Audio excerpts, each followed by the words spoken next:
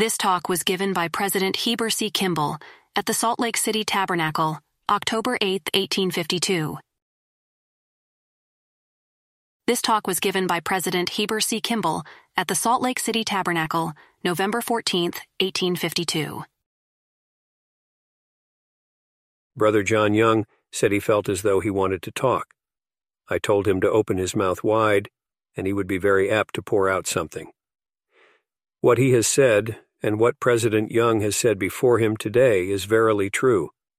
I felt a flow of good feelings while he was speaking, and this I feel all the time while sitting under such teachings. The ideas advanced are so plain and simple, it seems to me as though every person possessing a sane mind when they leave this house, or when they go home from this conference, will do right, will determine in their hearts to do as they are instructed. If they will do this, it is well with them. There are a great many who have the idea that the time will come when we shall be broken up as a people. Do I fear any such thing? No, I do not fear anything. I fear nothing that is in heaven or that is upon the earth. I do not fear hell, nor its combinations.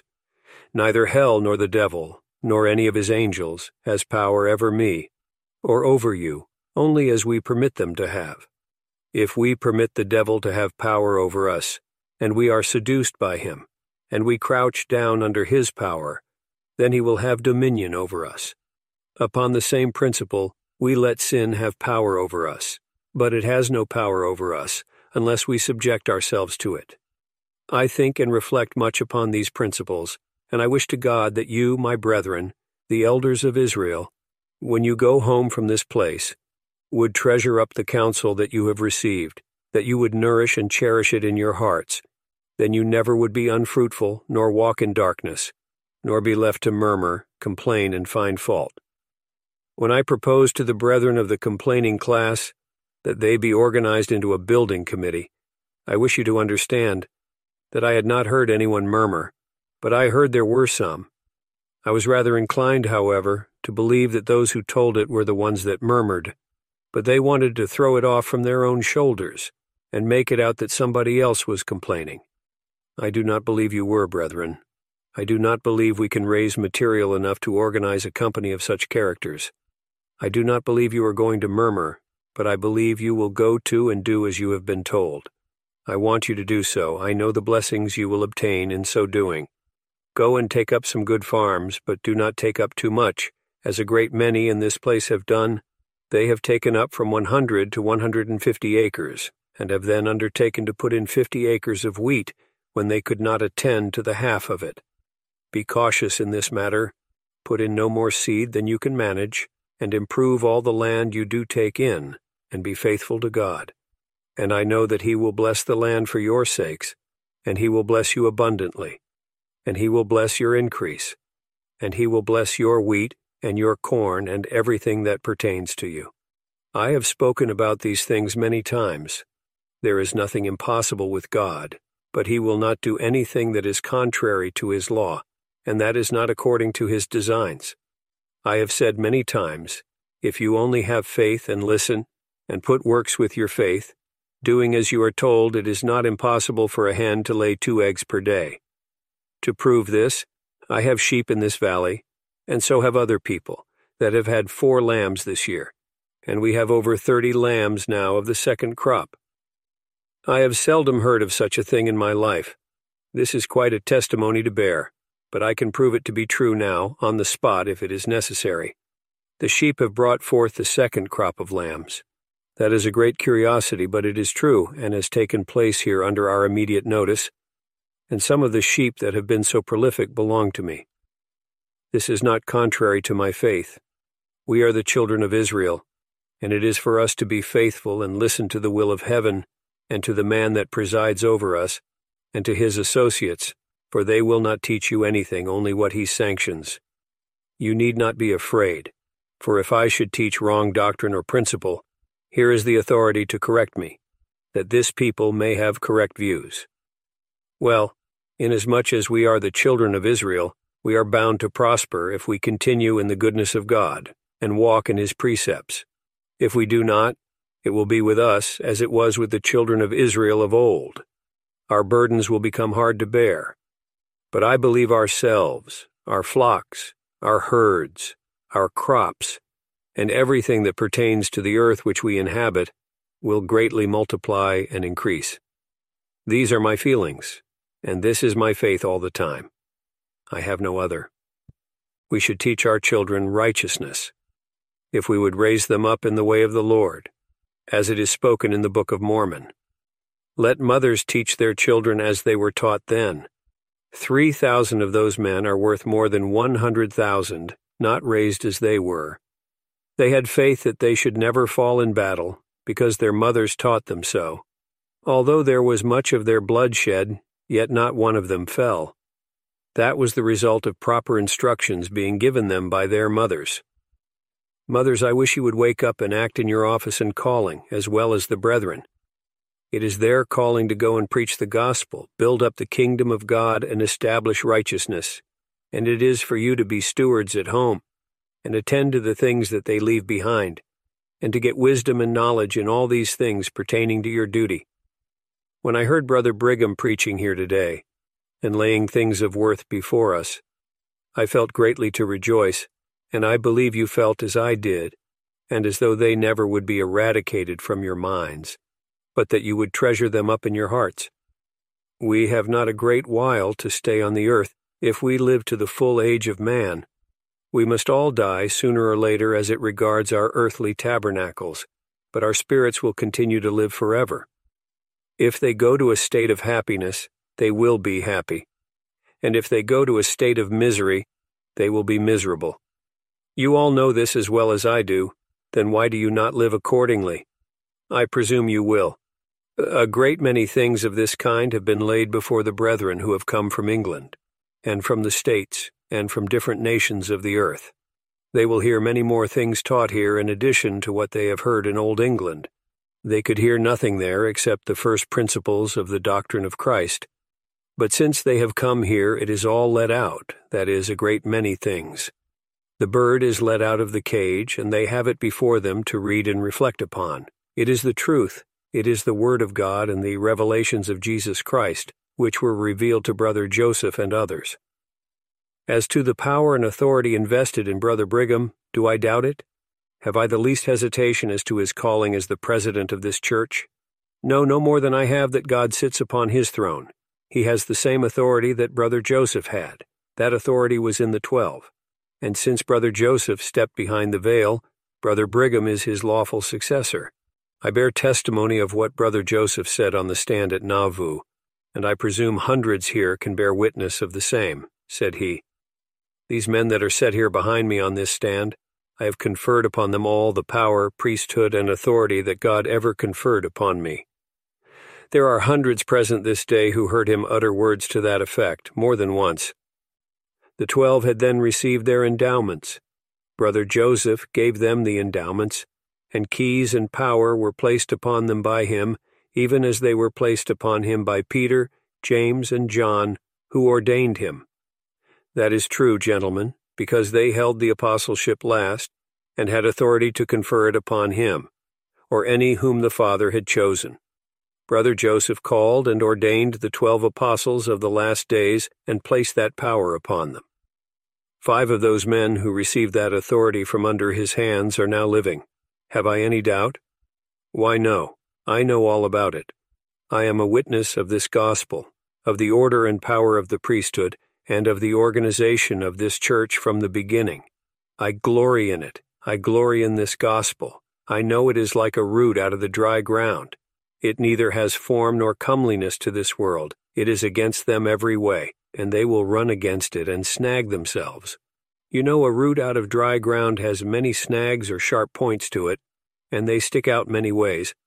So the people run against a snag when they run against this work, or against the servants of the Most High. I know as well as I know that I live that every man that fights against it will be damned.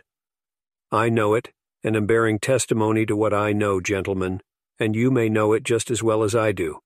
This gospel, this kingdom, this church, and this people are the pride of my heart. I have no pride in anything else. I have pride to see this work roll forth and turn over the kingdoms, and break in pieces the nations of the earth. I know that every man and woman, every nation and king that oppose it, will wither like a limb that is severed from a tree. Now there are a great many people that have broken off from this church. We will not mention names, but have they not withered? Yes, and so will you, if you turn away from it. And if you refuse to obey the counsel that is given to you, you will wither away like a limb that is cut off from an apple tree, or the grass that is mown down when the sun strikes it. We are the people of God, and we cannot prosper upon any other principle than to cleave together, to cleave to His work, to amalgamate our feelings in one, and nourish the all-powerful principle of union, all feeling a general interest for the public welfare.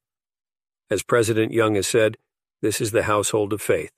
This is His house, and this is His people. And He is our leader, our governor. He is our prophet, and He is our priest. As I have said in other places and in other meetings, when speaking to the elders, when they are sent from this place, they are sent forth by the shepherd that God has stationed here. He is the head shepherd that is visible on earth, under the direction of Joseph, and He sends forth the elders as shepherds to gather up the lost sheep of the house of Israel, and bring them home to put them into the fold.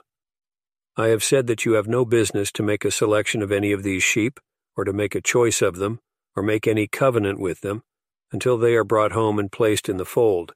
And then if you want a sheep or two, ask the shepherd for them. And if you choose a sheep without taking this course, you will get your fingers burnt. Why? Because they are His sheep. Mark it. How would you like it, were I to go and take one of your sheep without permission?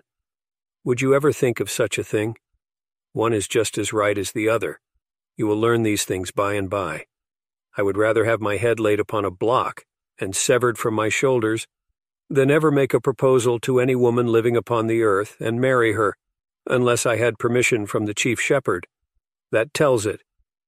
I do not know that you can all understand me, but those who have their eyes open understand it.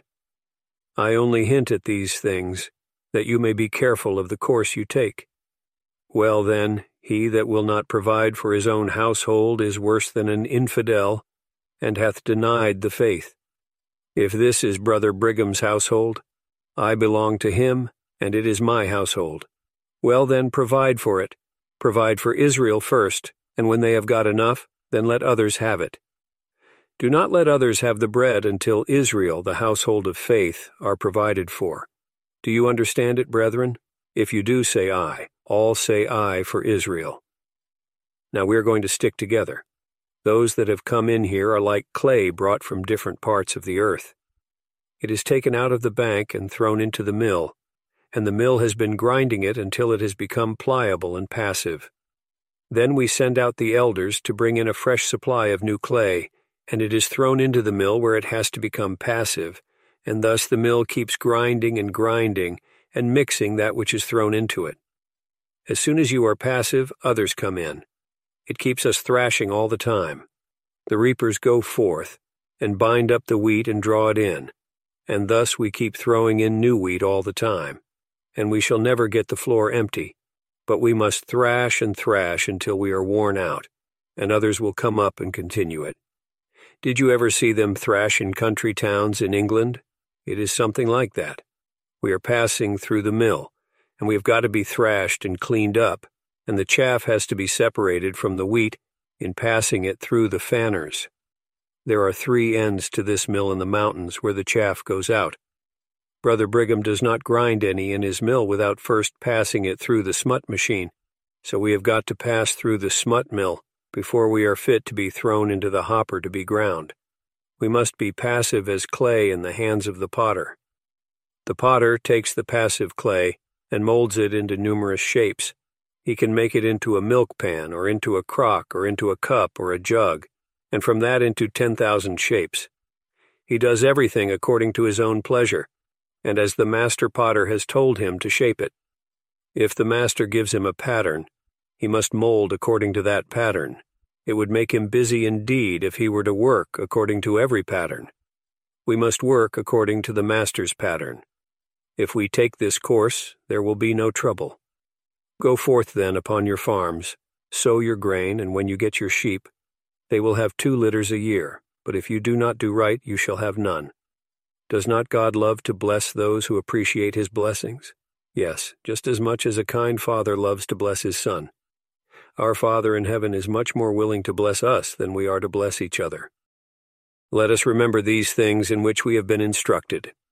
And let us take hold of that wall when the conference is over, and put it round this block this winter, so that next spring we may fill it up with shrubbery of all kinds, and decorate it, and prepare it for future purposes.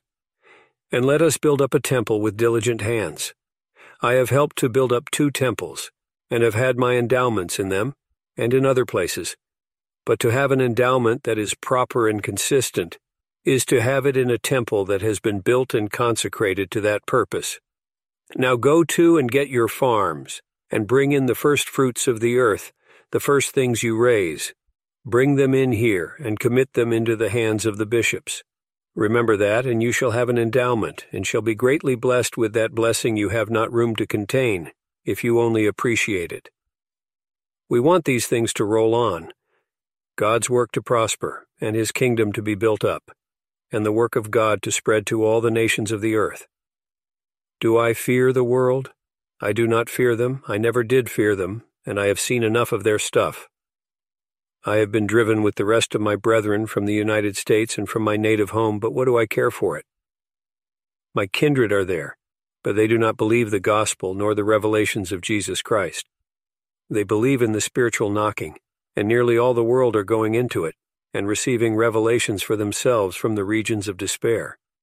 It used to be with them old Joe Smith, an old gold digger, but all are digging gold now, and all are getting revelations, but they did not believe a word from him.